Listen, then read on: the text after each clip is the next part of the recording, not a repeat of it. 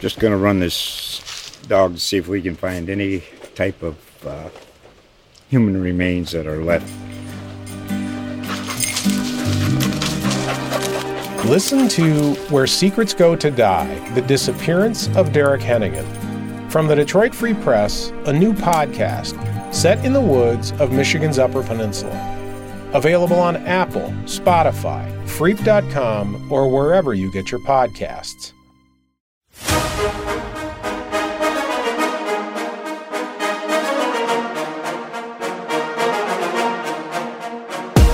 Hello, hello, hello. Welcome one, welcome all. Thank you for tuning in to Hail Yes, the Detroit Free Press podcast about University of Michigan athletics. I'm Tony Garcia, Michigan beat writer for The Freep, joined by Reiner Sabin, our Big Ten insider, who covers both Michigan and Michigan State for us. And Reiner, I'm now very happy. It's week 3, and I'm happy because that means the non-conference season is about to get over and Big Ten slate is here. However, you will be attending, as we just mentioned, our Big Ten insider. You have a big matchup this weekend in a number of ways. Michigan State, Washington is where you will be, correct? I will be there. Actually see a Power 5 opponent play one of the Michigan teams. It's pretty cool. Yeah, who knew that could happen in September outside the conference? And then, however, just so everybody's aware, we were just discussing how you're going to record and watch the Michigan game right after. So we'll have plenty to talk about the next time we record next Monday. But for now, if I'm still alive, if I'm still alive, yeah, right. Yeah. That's going to be your second very aggressive turn in 3 weeks. How do you feel about that? It's rough. I had to do the Central Michigan game Friday on week 1, and then turn around to do the Michigan East Carolina game. Felt like 5 hours afterwards. But yeah, so I'm getting used to it. I should be run down by week 4. I was gonna say everyone has their small violins playing. I'm sure sympathies are pouring in from all across the country for you. Thoughts and prayers, certainly. But all right, here's what we're gonna do. As always, we start out with 3 thoughts. And now that we have a little bit of sample size, we're going to look at each of us have identified someone who has positively surprised us, somebody who has perhaps not quite lived up to the expectations we expected. And then our third thought is just lessons from last season, things they did last season or things maybe they didn't do last year, and sort of how they're applying it this season and what we think of that. On the other side of the break, it's obviously Bowling Green week. Michigan is favored by 40, count them 40 and a half points. So nobody is expecting this to be much test, but there's still a game. There's still plenty to learn about, and actually a lot of interesting connections between Michigan and Bowling Green that we're going to get into. And then in section 3, I don't want to call it our favorite section because we like it all, but we do enjoy the picks, even though none of us have a winning record. That's when we bring in our man, Andrew Burkle, as well. For section 3 and the picks as one of us tries to get out of the negative. But we're starting this episode on a positive note because a lot of things are happening positively around the Michigan football program, number 2 in the nation at 2-0. Reiner, who has positively surprised you? Which player has positively surprised you the most to start the 2023 season? I mean, I would have to say Roman Wilson from just week 1 to, through week 2. I mean, it was just, such a difference maker in the passing game. And he's been at times, very dynamic, going into the season. Much was made of the fact that the receiver group didn't have anybody listed on one of the preseason award watch lists, like so many of the other players at all the other position groups. And, that was kind of conspicuous by their absence was the receiver group. And here's a guy who has kind of been in the program for a while, has flashed at times, but just has never quite put it together from one week to the next. Maybe now you're seeing this is the third really good performance in a row, going back to the college football playoff game against TCU, and he's just been number one type of receiver for JJ McCarthy, which is also was a question mark going into the season. Would they have a go-to receiver, and who is going to be that guy? And clearly Roman Wilson has raised his hand there. it was one of my number one questions to be certain. And when Jim Harbaugh gave him the number one jersey in fall camp, I won't lie, I was skeptical, and I was wondering if it was perhaps, if nothing else, a move to instill confidence. Just because, I mean, Roman Wilson is extremely talented, right? He did not become. I mean, sure, he got slightly stronger, perhaps a little faster, but he didn't become some quick twitch athletic freak overnight. I mean, he has long been an incredible speedy receiver, and it was just about opportunity and things sort of lining up. And so maybe it was confidence. I'm not sure what it was that finally clicked, as well as, like we said, opportunity. But man, whether or not the competition has been a tick down, this does not feel like any sort of fluke, or like it's because of the fact that they're in the non-Power 5. I mean, now I'm not expecting him to have 2 to 3 touchdowns every single game, obviously. However, for him to be that reliable guy for JJ McCarthy, I mean, he certainly seems to be the one he's looking for. Well, and the one question, again, they haven't really thrown deep. And last year, I mean, they were just off on a couple throws last year that were thrown deep. If I recall, the one against Iowa really stood out, I think, where he was streaking and almost, I think, running a post pattern and, just missed. And that was an issue last year too, where, JJ just seemed like they were out of rhythm at times, especially in the deep passing game. We haven't really seen much of the deep passing game, so that's like the last thing that needs to be checked off, essentially. But, assuming that, Roman Wilson is going to be targeted on those plays, I have a feeling that he's going to deliver, because, again, that was slightly resolved by the end of last season. I mean, again, the play that was controversial with the no touchdown that led to the fumble against TCU. I mean, that was a deep shot too. And, Roman Wilson was the guy there. So I would think you'll see him running those patterns deep and being that guy for JJ McCarthy as well. Right. And even though the deep passing game has not quite hit, the intermediate passing game has. Mm-hmm. And that they didn't even have that last year, right? Like it was 5 and 10 yard passes as opposed to 10 and 15. Roman Wilson and Cornelius Johnson between them, I think, have 15 plays between 12 and 18 yards. It's just very consistent chunk plays, and they've done it a ton.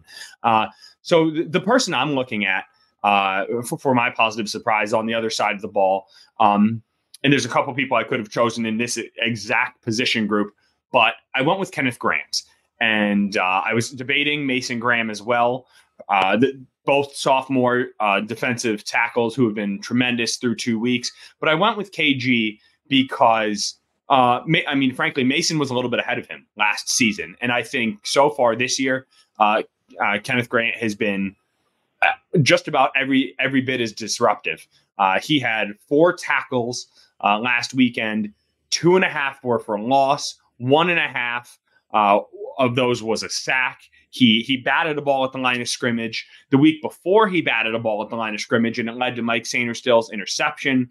Today, defensive line coach Mike Elston was really sort of detailing just he said he's still scratching the surface, which really makes you wonder where he can get to. But he was just talking. I mean, of course, he's 335, 340 pounds, but he's got those. I think Mike did a great job explaining. He's got those big, long arms. And when you line him up on the interior, he's lined up over a center or a guard, he can extend, right? And interior linemen who have shorter arms are just not built to be able to maintain that block. So he can block, destruct one of Jesse Minter's 4 pillars and wrap up. And you've seen him do that tremendously through 2 weeks.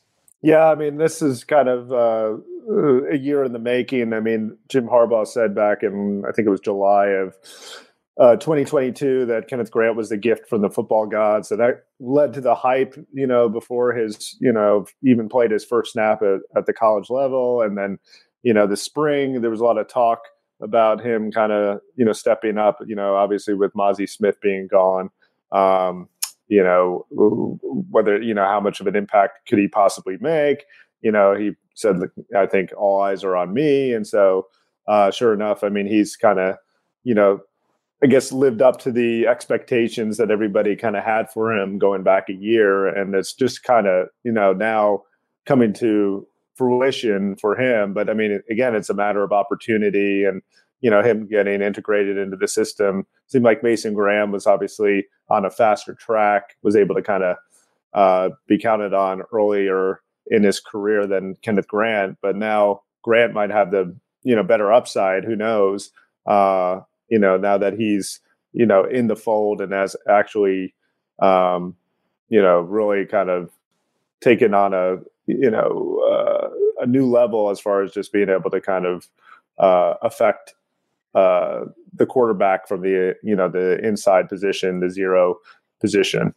Right. Well, the upside is a good question, and I guess it's sort of it's a beauty is in the eye of the beholder sort of thing. It depends. I would maybe imagine, at least right now, in what you need, because as Elston was explaining, just in as what we keep saying, Mason slightly farther along in his development, they are willing to line him up not just in the zero, like as you said, 0 or 1 or 2 technique, which is over the guard, but they will get him 3 tech outside, like on the tackle, shoulder, or even outside the tackle. Whereas Kenneth Grant, they're not taking him outside the guard. So, so it's a good question.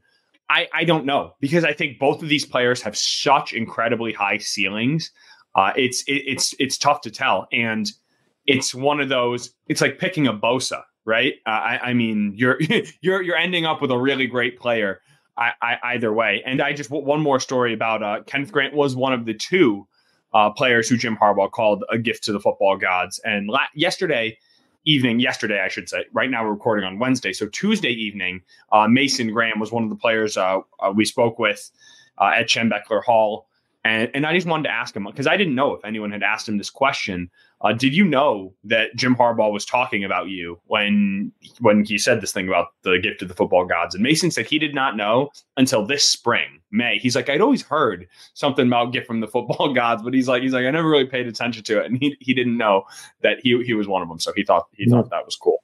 But as good as the interior of the defensive line has been, and I think this next player is still a pretty good player, there is someone who I think was on your quote unquote disappointing list.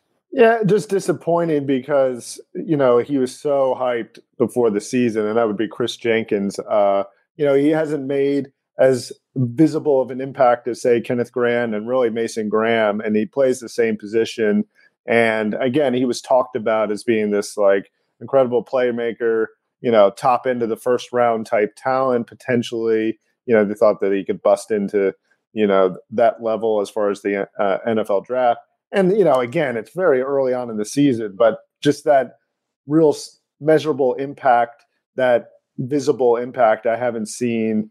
He doesn't stand out from a down to down, whereas like Kenneth Grant really has caught my eye, and like, Mason Graham has caught my eye, and it feels like they're in on a lot of these plays more so than even Chris Jenkins. And so it's not even like he's a disappointment in that it's just been, unproductive and there's nothing there. It's just the fact that he was so hyped going into the season, on the freaks list and so on and so forth with Bruce Feldman's, athletic list or whatever. And it just, there's a lot of talk about him in the months leading up to this year.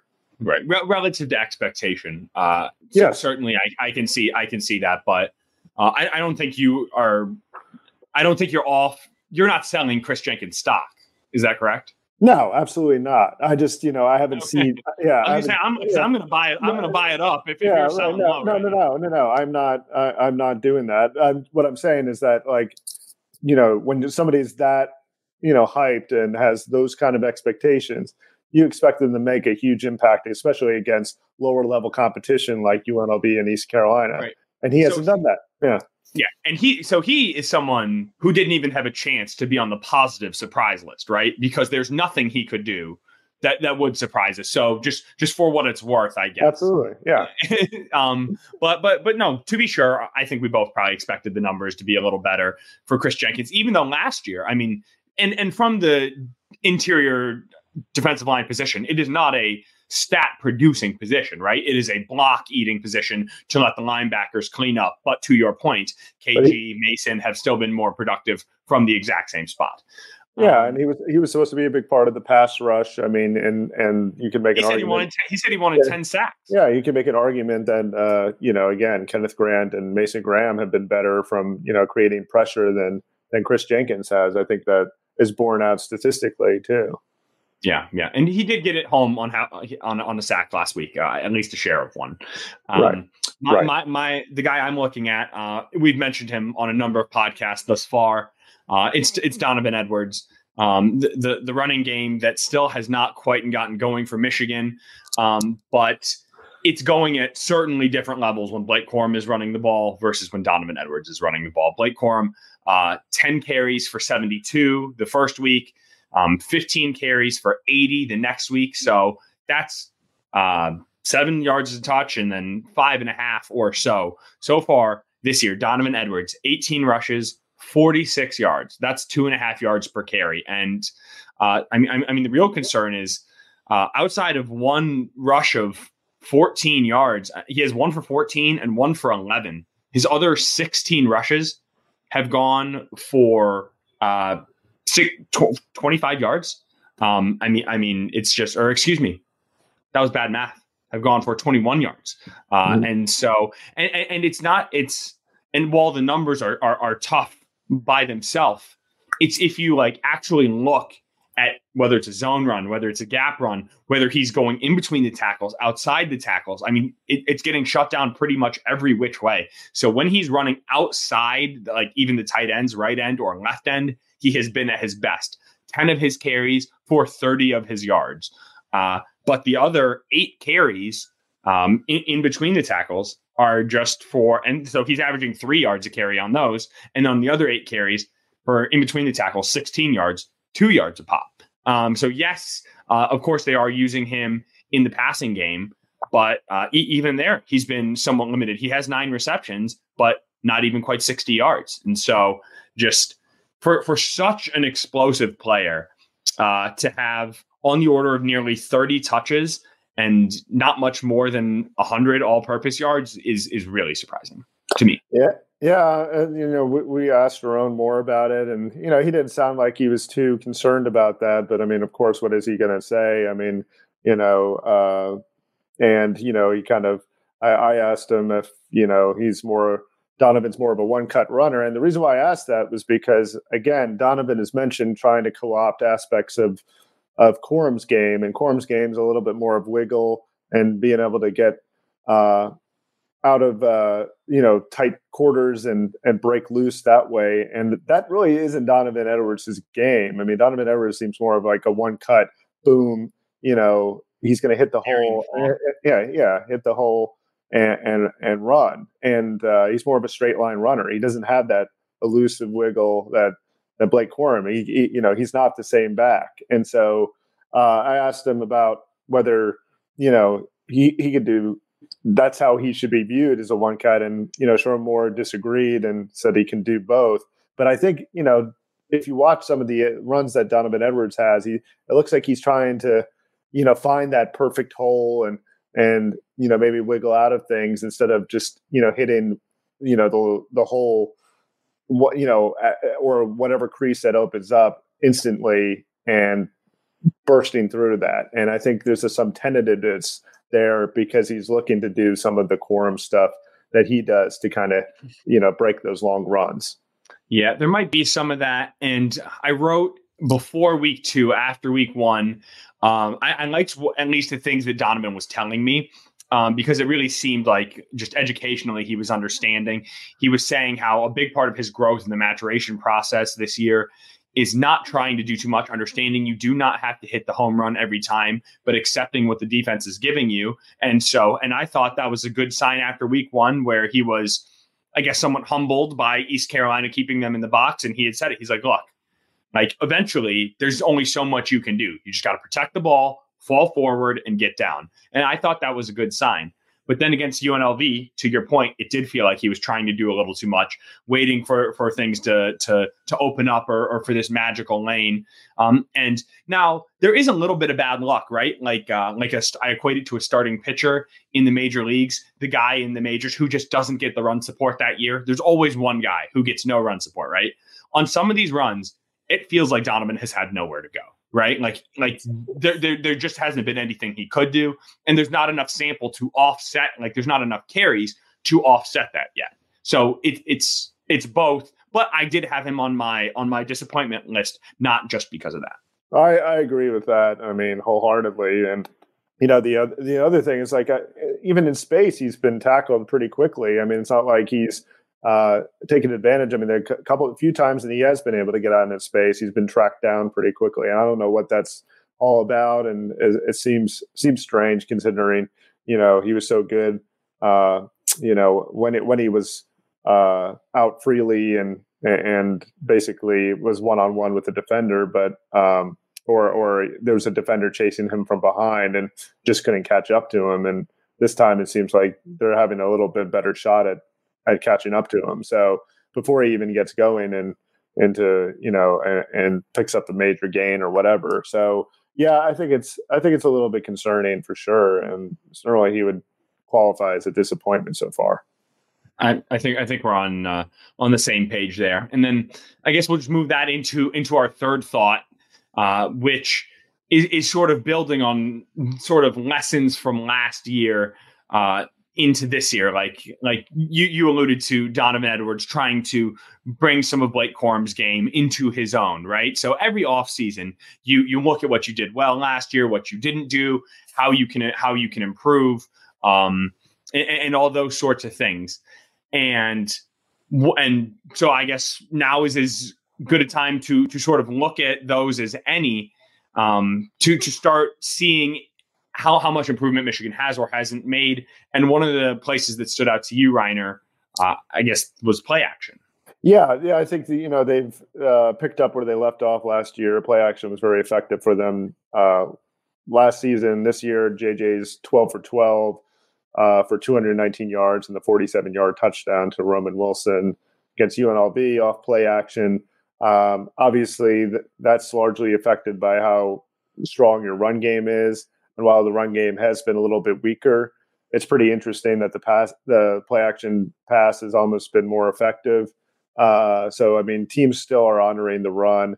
I mean, Jim Harbaugh alluded to that, where it seems like, the linebackers are already at the kind of line of scrimmage, essentially, when after the ball snap and, JJ's dropping back. So, I mean, that creates a lot of yardage underneath, and also at the second and third levels too. So, that's something that really tried to tap into. They studied it all off season, and they looked at the Lions play action, and obviously the Lions have done a lot with their run game, using it as the basis of their entire offense and playing off of that. And so they're a good team to study for that. And, again, they've really, Michigan's made it a focus of their offseason to improve that aspect. And so far it's bearing fruit.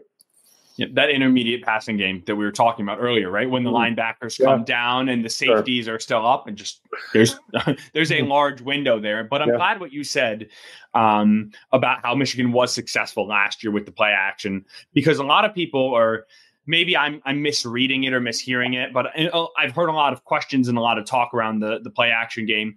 And people are talking like, I mean, obviously it has been phenomenal and flawless this year, but people are acting like it just came out of nowhere. JJ McCarthy averaged more yards per pass per attempt on play action passes than any quarterback in the nation last year. So this was the way Michigan got shots downfield. It was how they picked up chunk plays in the passing game. So that's not changed. It's just improved, at least in my mind. And another thing that I saw that I think you maybe don't quite agree with in terms of a change or balancing how things happened last year and sort of reacting to it this year, also in relation to the passing game, is the way they're using their tight ends. We talked to Grant Newsome, the tight ends coach, today, and he was just talking about how last year he felt he used Luke Schoonmaker too frequently. That is what wore him down, why he ended up getting hurt. In some ways, the numbers do bear that out. So starting at the Maryland game, so the first 3 games of the year, Eric also played So Luke Schoonmaker was sort of that second tight end. He was more the blocking tight end where AJ Barner's playing this year. But once Eric All went out, Schoonmaker translated more over to that Y tight end, the primary.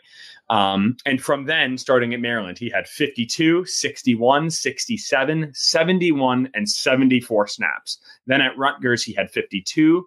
I believe that's where he got hurt. He missed a game against Nebraska, a game against Illinois, and then sort of wore down, never played more than 45 snaps again the rest of the year. And that is, I think that's part of the reason. Maybe the competition certainly has to do with the reason that the tight end snaps have been spread out. But Grant Newsome today said it's one of his regrets from last year, sort of running Scooney, as he called him, into the ground. And he just wants to be a little more conscious about that this season. I mean, I agree to some extent. I mean, you obviously want to, lower the snap count because, I mean, it's a tough position to play. However, I mean, that was circumstantial with Schoonmaker. I mean, Eric All was out, after week 3. I think, or maybe even starting week 3, if I recall correctly. And then also, the fact is that they were having to try to integrate, Colston Loveland more. He was a freshman. And you can see that they were really confident in his blocking ability at all. And then still, I don't know if they're totally confident in it, to be honest with you right now, which is hence why you have Barner. And so, I think part of the tight end usage is because of what each can do differently. I think they all bring different skill set, and they are used accordingly. And the fact is that, Michigan still likes to run the ball a lot. So you're probably going to see a lot of AJ Barner, which is why he has a higher snap count than, say, Colston Loveland, even though Colston Loveland probably has a much bigger upside than obviously AJ Barner as a tight end. So, I mean, I think that some of it has to do with scheme and what they really want to accomplish offensively. And so I think that's as much to do as whether they want to, kind of lower the snap count to preserve health over the course of the season. You're right. And Newsome said as much. I mean, he said it's personnel based and situation based, right? Like technically week 1, Max Bredesen was the starter. Why? Right. Because Michigan was backed up on its own end zone. They needed him to line up as the H-back. And so he's the starter. But Max Bredesen is the third tight end on the depth chart if you were actually going in order, or second behind one of them at a spot. So your point remains, but I just thought it was interesting when there's so little that we can take from these games, Reiner. I look for little nuggets, little just things to sort of pocket and take away and remember for later. That's one that I'm gonna just file away. Yeah, I mean, it's understandable. I mean, again, there's a reason why a lot of these teams use the catapult system, to monitor practice and how much, people are, workloads, and they scale it back. I mean, Saban did that at Alabama, wrote a whole story about that, actually, just how they've used that system, not only for just monitoring energy towards the end of the season, but also just injury recovery and being able to get back on the field quickly. Did you just plug a piece of yours from 5 years ago at your Alabama paper? Yep, it's true. Yes, I did. Yep, and it's a good piece. It actually won an award. So there you go. That a boy, company man. Yep, exactly. Right. Yeah. Okay, very good. Have you won an award for us yet? Yes, I did. My first year I was here, so not national. It was local. So yeah. we'll still take it. That's why we keep you around. All right, Reiner. Yeah. That'll wrap up the first part. On the other side, it is Bowling Green week, so we do need to talk a little bit about the opponent. Don't go anywhere. You're listening to Hail Yes.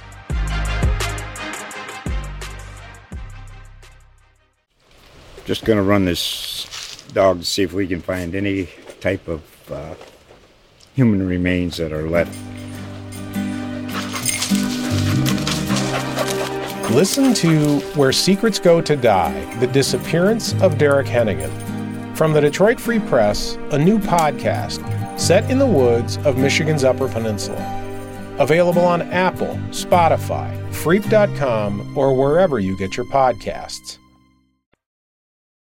Welcome back. All right, week 3, Bowling Green. is on the schedule. Bowling Green, Reiner, did you know, is where all Chevrolet Corvettes have been built since 1981. I did not know that. I did not. I mean, I've seen the stadium when you are going along 23, and it's about my extent of Bowling Green knowledge.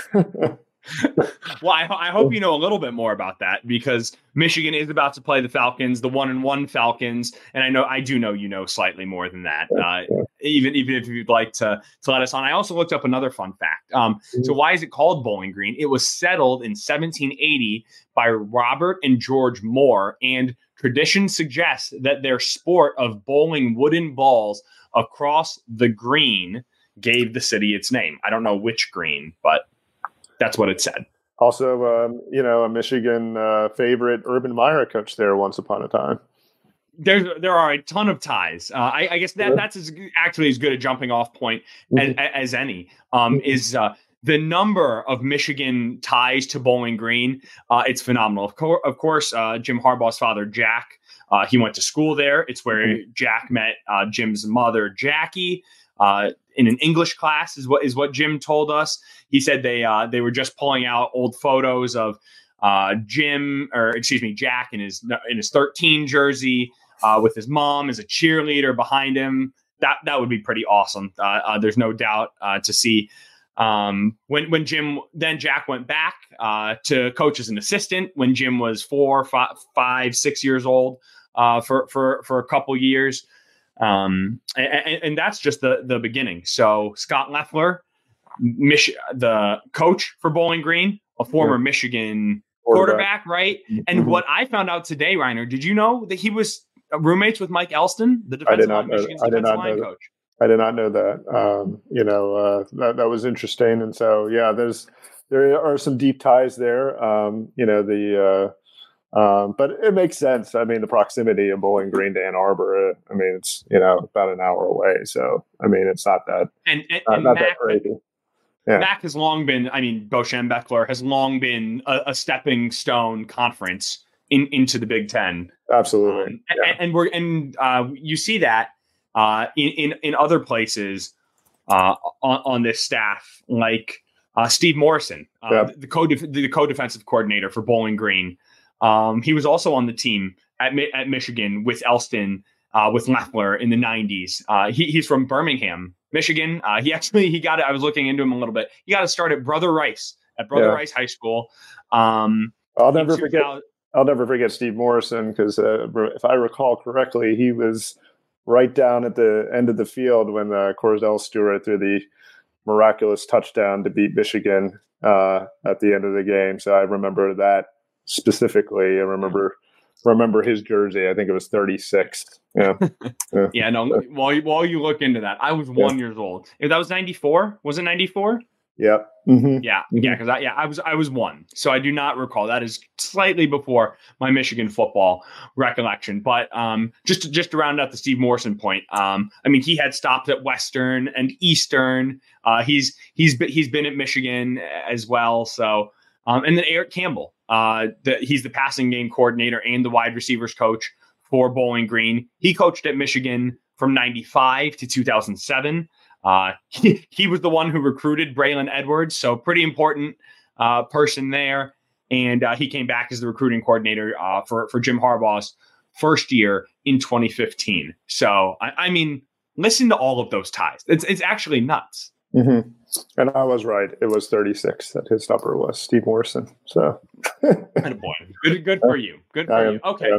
And in case we're going to keep this theme going with all these ties to these programs, Reiner, the quarterback of Bowling Green is Connor Bazelak from Missouri, went to Indiana. And of course, by going to Indiana, he was at Indiana last year. Not only did he start the game against Michigan, but his understudy, Jack Tuttle, a captain, is now on Michigan's roster, as was AJ Barner, who I think it was a game against Idaho or Wyoming. They're slightly interchangeable in my mind. I apologize. That Bazelak actually threw Barner a touchdown against. So AJ was saying he's excited to see his old buddy, but Michigan should. There's nothing Connor Bazelak should be able to catch Michigan by surprise. No, I don't think so. Again, Michigan has not faced really any kind of deep shots from any of the quarterbacks. It doesn't look like Connor Bazelak is going to be able to do that either. I think he's 0 for 7 with one interception on passes of 20 yards or more. So, I mean, it's, a case where, again, I don't know how much he realistically could challenge them. He wasn't able to challenge them, obviously, against Indiana. He's coming in with a arguably much weaker team against Michigan. So I don't see how that passing game is really going to threaten Michigan. I don't see how, Connor Bazelak is going to threaten Michigan at all. So, I mean, Scott Loeffler is going to have to come up with some amazing scheme, to basically flummox Michigan, because it's about the Jimmies and the Joes versus the X's and the O's, and I don't think it's going to end up in Bowling Green's favor at all at any point, even in the game. Yeah. Even though Michigan will not have its gym, they have plenty of Joes this week. Wow, that was a terrible joke. But certainly Connor Bazelak. He was on a more talented team last year, and it was far from enough. 25 of 49 for 203 yards. That is an average of 4.1 yards per pass. Reiner, this was my first game as taking over on the beat down in Bloomington, so it is ingrained, seared into my mind. Screen pass, bubble, screen. I mean, nothing downfield. They never tested anything, and it's why Michigan's defense in the second half, just completely shut everything down. I think 150 of those yards of the 200 must have been in the first half. I'd be surprised if he had more than 50. After the break. Yeah, they were having some success with mixing up the formations, and I think early with tempo. Which has given Michigan problems for years. Right, but short of that, nothing. That was it, and it'll be interesting to see how Michigan has really, going forward, does handle tempo against really quality teams, because I think that they've gotten better at that since again. Look at Michigan State in 2021. That game was a perfect example of them using tempo to mess up Michigan, and Indiana was trying to do the same thing in that game. And they were able to adjust Michigan over the course of the game. And I think going forward, I don't think that's going to be as much of an issue. Especially as this defense becomes more and more ingrained in the program. Yep, well said. And in case, just for a final point on Connor Bazelak, he's also incredibly inconsistent, even this year. Right. He was benched week 1 against Liberty when he was just not good. No touchdowns, 3 picks, less than 100 yards, 50% completion percentage. Just awful. Last week against Eastern Illinois, much better, 3 touchdowns, no turnovers, in a 38-15 win. And he does actually have some decent pieces around him. Some of them have some names that are, in my mind, difficult to pronounce. So I think it's Adu Hilaire, they're the top wide receiver. He had 8 catches for 97 yards and a score each week. Teron Keith, the running back, he can run it. He can catch it out of the backfield, 120 receiving yards. And Harold Fannin Jr., their tight end. So they have someone in the running back core, in the tight end room, in the wide receiver room, who Michigan does need to be aware of. As Michigan's coaches have done, they do think highly of Scott Loeffler and his concepts, his schemes, which Mike Elston said were a little less quote unquote gimmicky than the few he's seen the first week in East Carolina and UNLV.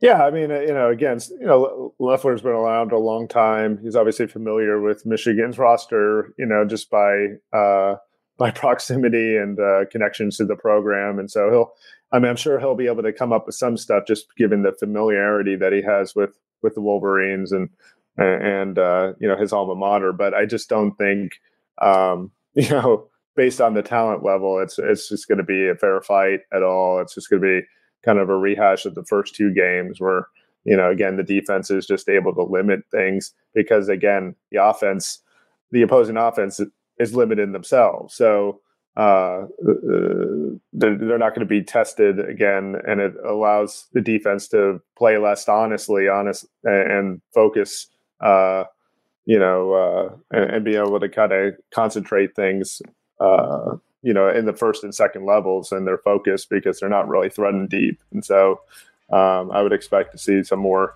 heavy pass rush and, Michigan defensive linemen getting home and creating trouble for Bazelak.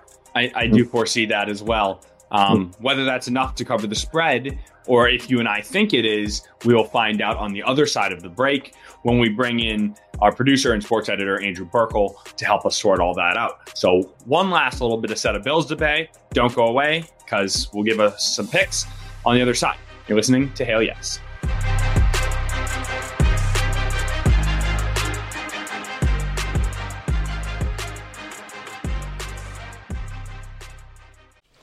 Just going to run this dog to see if we can find any type of human remains that are left. Listen to Where Secrets Go to Die, The Disappearance of Derek Hennigan. From the Detroit Free Press, a new podcast set in the woods of Michigan's Upper Peninsula. Available on Apple, Spotify, Freep.com, or wherever you get your podcasts. As promised, we are back with the picks, but Reiner and I cannot do it alone. We need our trusty right-hand man, Andrew Burkle himself. What's going on, Andrew? Oh, not too much. Busy week so far. Just as I've told you guys, that we just finally had an offer on a house accepted. So that was hard getting done, but now a lot of other steps from here on out. So busy week, but ready to make some college football picks and redeem myself. I've had an awful record after talking all kinds of crap before the season even started. I was going to say, quite literally, a 5-year-old could do what you're doing, Andrew. Just randomly, blindly picking Andrew at 2-5 on the season. Reiner and I only one game better, each 3-4. Can you hop off your high horse for a second there? But I didn't gas myself up. I didn't gas myself up though. That's the thing. I said I was terrible, and I was honest with the people from the beginning. You said you were going to lap me. That's the distinction, my friend. But let's see if we can not all get some. Let's all get some wins this week. What do you say? It sounds like a plan. And from what I can tell here, based on some pre podcast conversations, we might be heading in some similar directions here. So, all right, well, we'll start with you, Tony. Bowling Green and Michigan. Obviously, this is a Michigan podcast. We're going to pick the Wolverines game. 40.5 points. Tony, which direction are you going with this one here? Yeah, I picked Michigan to cover the spread each of the first 2 weeks. Obviously, they did that in neither. And it's just hard. The spread is even larger this week. It's just hard to see. I mean, Michigan's yet to score 40 points in the game, right? They haven't scored more than 35, and they need 41, and that's if they get the shutout. And Bowling Green, I think, is at least at the level of UNLV thereabout. I just don't think there's enough time. Could Michigan, if they wanted to, win this game by 42 points? Yeah, but the way they're trying to really instill the running game, I don't think they're going to run it up on their buddies. I mean, they said they wanted to get Jaden Denegal in the game. They want to get Alex Orji in the game. I mean, they are trying. This is the last time before Big Ten play. We're going to see some second stringers, third stringers in the game earlier. They win with no problems, but they do not cover the spread. Yeah, I agree. I mean, I think it's a good point to make that, again, there's some connections across the field there. I mean, they're not going to want to run up the score here.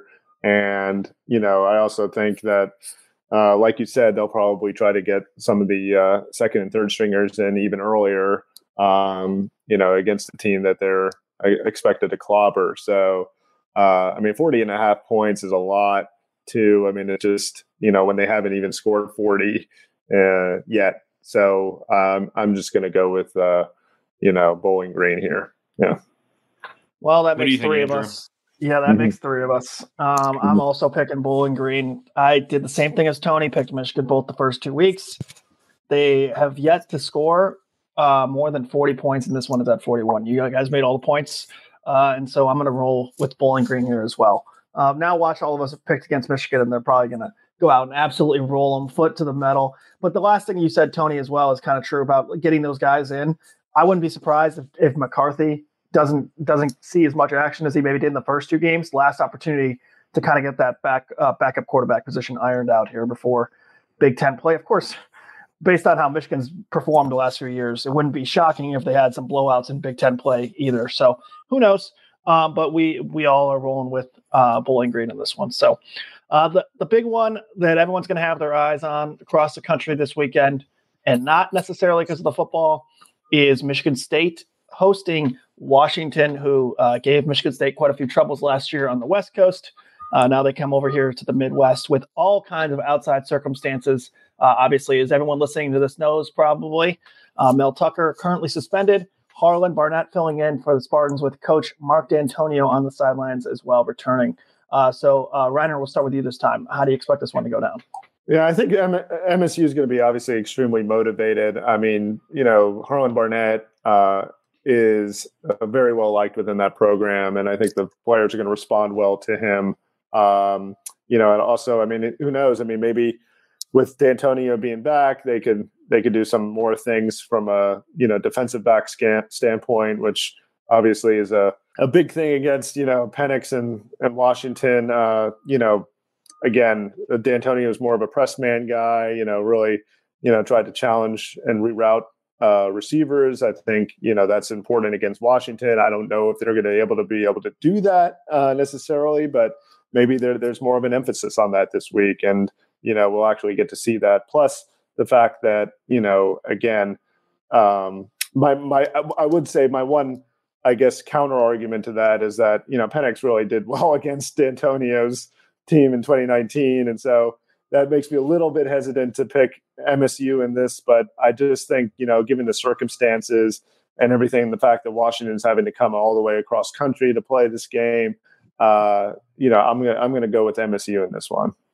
I see both of those points that you made, your original point and your counterpoint to your own point, Reiner.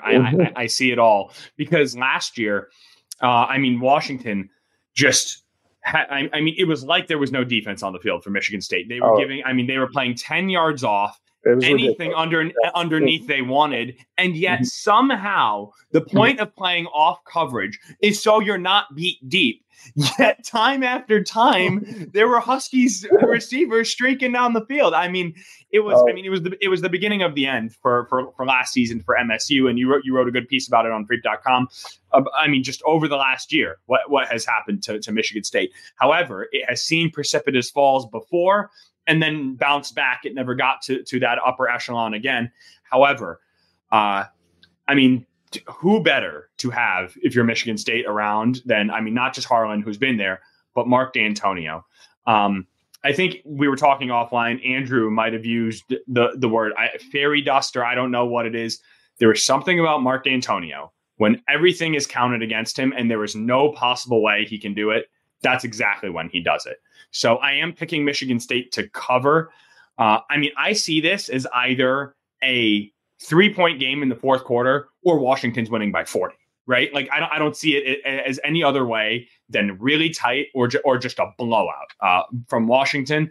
But after this week, Michigan State's going to have real trouble, right? Like you can only ride hype and momentum. You can only emotionally get up so many times. One of those has to be Michigan, maybe a Penn State, maybe an Ohio State. Like eventually you run out. So they'll get this one, but not the win. They'll cover. But after this, yeah. Well, let me be clear: they're covering. I'm not picking them to win. we got that. I alarmingly once again agree with you guys as well. So that's 6 picks, 6 agreements here so far. We hate to see it. We like when we did. It's more fun when we all disagree. But hey, if it is what it is. All the reasons you guys said. Mark D'Antonio returning, the energy. This is like a pro. It's like kind of like a cliche coach speak, but this is a program game here. And for all the crap that went on for Michigan State this week, I think they actually kind of settled the coaching situation for the short term better than I thought they'd be able to. Because you look at the coordinators, you have Jay Johnson and Scotty Hazelton. Neither of them have any head coaching experience or at this level, especially. So I thought, all things considered, you get a guy who was kind of on the track a long time ago in Harlan Barnett. You bring back D'Antonio. It's a huge game, by far the biggest game of the non-conference schedule. I think, like you guys said, they're going to get up for this one. Now, the only thing I will disagree with you guys on is, next week they could be in trouble if they somehow find a way to win this game. we're all picking them to cover. Well, if they somehow win the game, then I could see a little more momentum carrying over to the next week because now who is week 4? Who is week 4? Maryland at home. Maryland is at home. Yeah, that's a. It is at home. Okay. Oh, that's a win. And then you beat Maryland. Then that's a winnable. That's a winnable I could game. see that carrying on a little bit more than you said. You just say 4-0. I said if they beat Washington, I think it carries over a little bit more than you might anticipate. Maybe, but again, under the practical circumstances, we have to see MSU actually play solid passing defense, and if they can't do it against Washington, I'm really skeptical they'll be able to do it against Maryland. You made a great point earlier, Reiner, about the fact that even when it was D'Antonio against Penix at Indiana, he had no answer, right? Mm-hmm. You've seen Purdue do it to Michigan State over the years, Northwestern, Indiana, it was never the downfield teams that are challenging these solid receivers. It was using the short passing game as a running game, right? Mm-hmm. That always sliced and diced Michigan under D'Antonio when he would run the quarters, press, 4-man coverage, all that stuff. And I don't know if Michigan State has the horses to try that coverage in 5 days' time against against a scheme with Kalen DeBoer and Penix and some talented wide receivers on the outside. I agree. I don't anticipate them. Sorry, Ron, I didn't mean to interrupt you. I don't anticipate them reinventing themselves completely, but I will say I've watched all the Michigan games, all Michigan State games, because I'm not going to the games. I'm just watching them on the couch. So I've gotten to see both games pretty thoroughly. I seriously do think this is a different Michigan State defense, better than last year's defense, at least. I watched back the Western Michigan game a few weeks before the season. That game, it ended up being like 35-13, I think was the final in 2022. Yeah.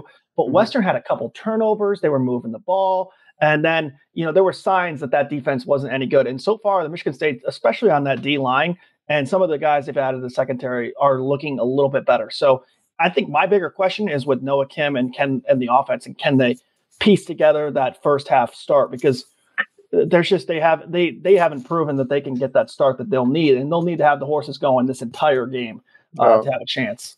I mean, I watched the CMU and Richmond games, and the quarterbacks on both teams are very limited, particularly obviously Bert Emanuel Jr. I mean, again, it's not anything close to what they're going to face with Penix, and of course, and honestly with Talia, and Tagovailoa the next week. I mean, it's like you're going from like two, really lower level kind of QBs at the college level to some superstar level type players. I mean, at the college level, I mean, it's like going from like basic beginner level to Madden level. Yeah, sitting that last year's defense couldn't have stopped those guys.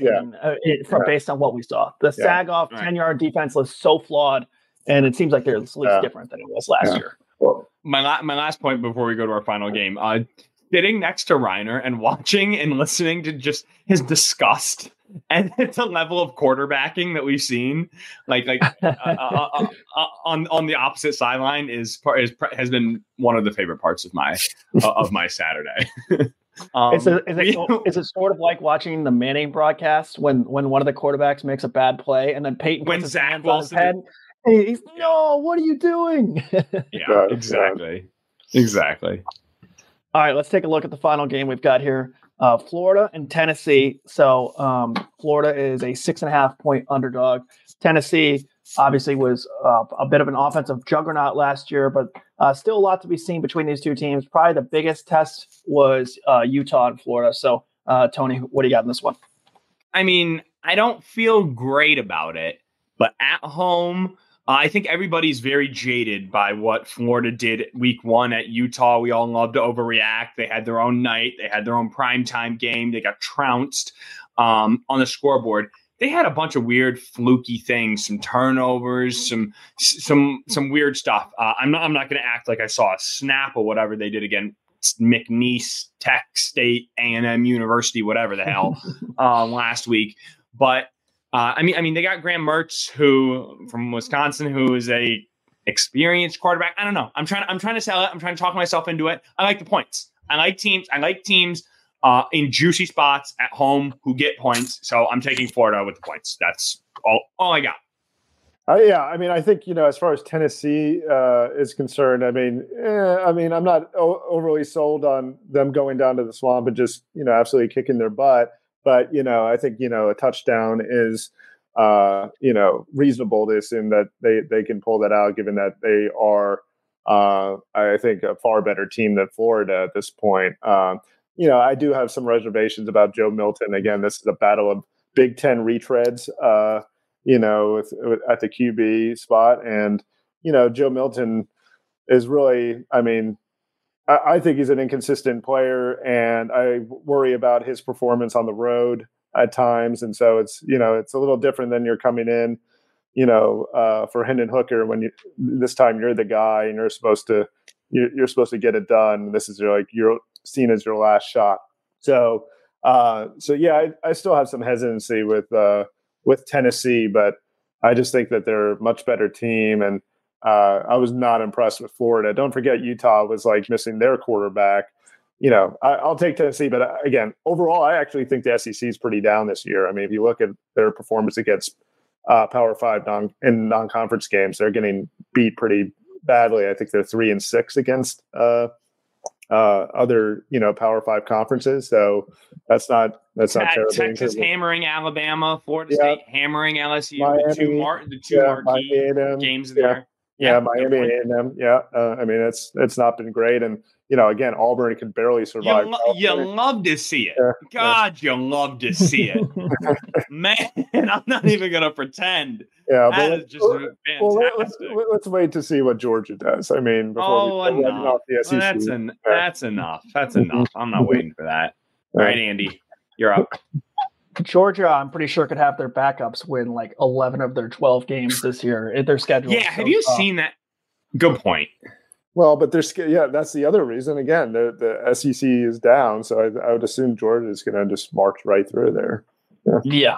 Like you said, SEC has not looked great so far, particularly in that marquee game of Utah and Florida. And Tony, like you said, it did make me think for a second about that Florida Utah game, first game of this year. A lot of weird things happened, and maybe that's holding up too much space in our brains here. But I can't get out of my brain some of the stuff I saw in that game. Florida looked like a poorly coached team. One of the game-changing penalties was when they had two guys wearing the same number on the field. Gave them an automatic first down. Utah went down and scored, won the game with these. Utah had their backup quarterback in the next week, looked like a mess, and barely beat Baylor, who is not. That was that was the easiest spot. Just for the record, they escaped. Oh, Utah should have lost that game 50 ways over.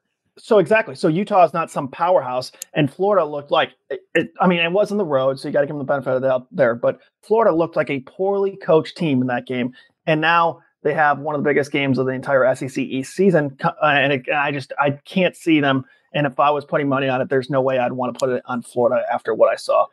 Certain things will stick with you, and sometimes they should.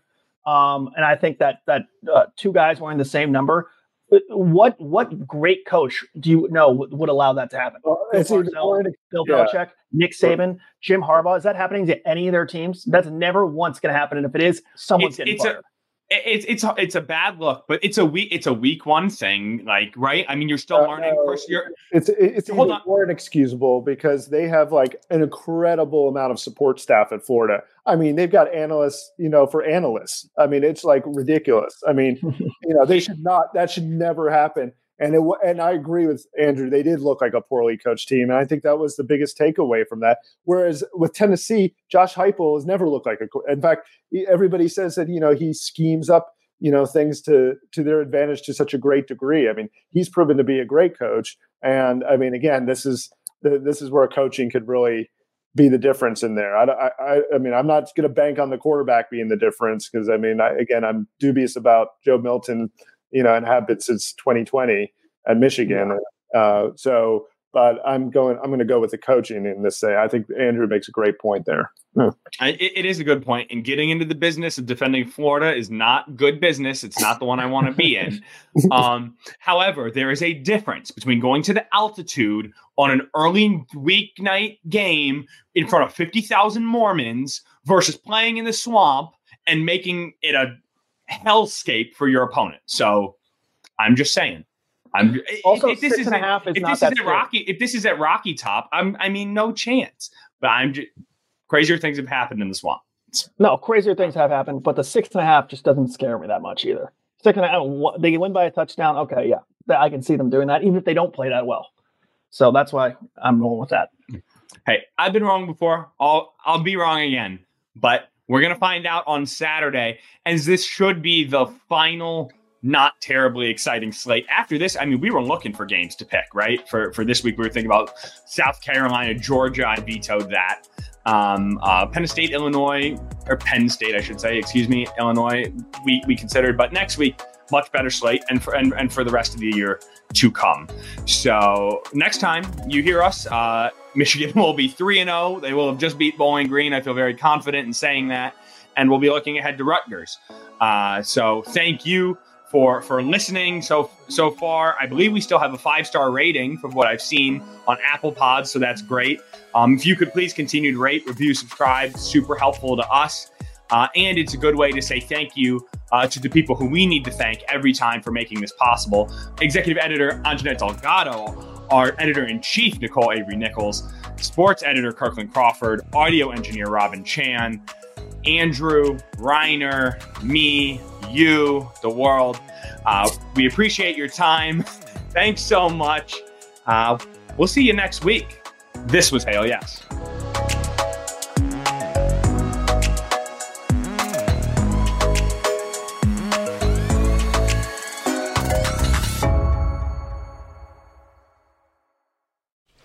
Just going to run this dog to see if we can find any type of human remains that are left. Listen to Where Secrets Go to Die, The Disappearance of Derek Hennigan. From the Detroit Free Press, a new podcast set in the woods of Michigan's Upper Peninsula.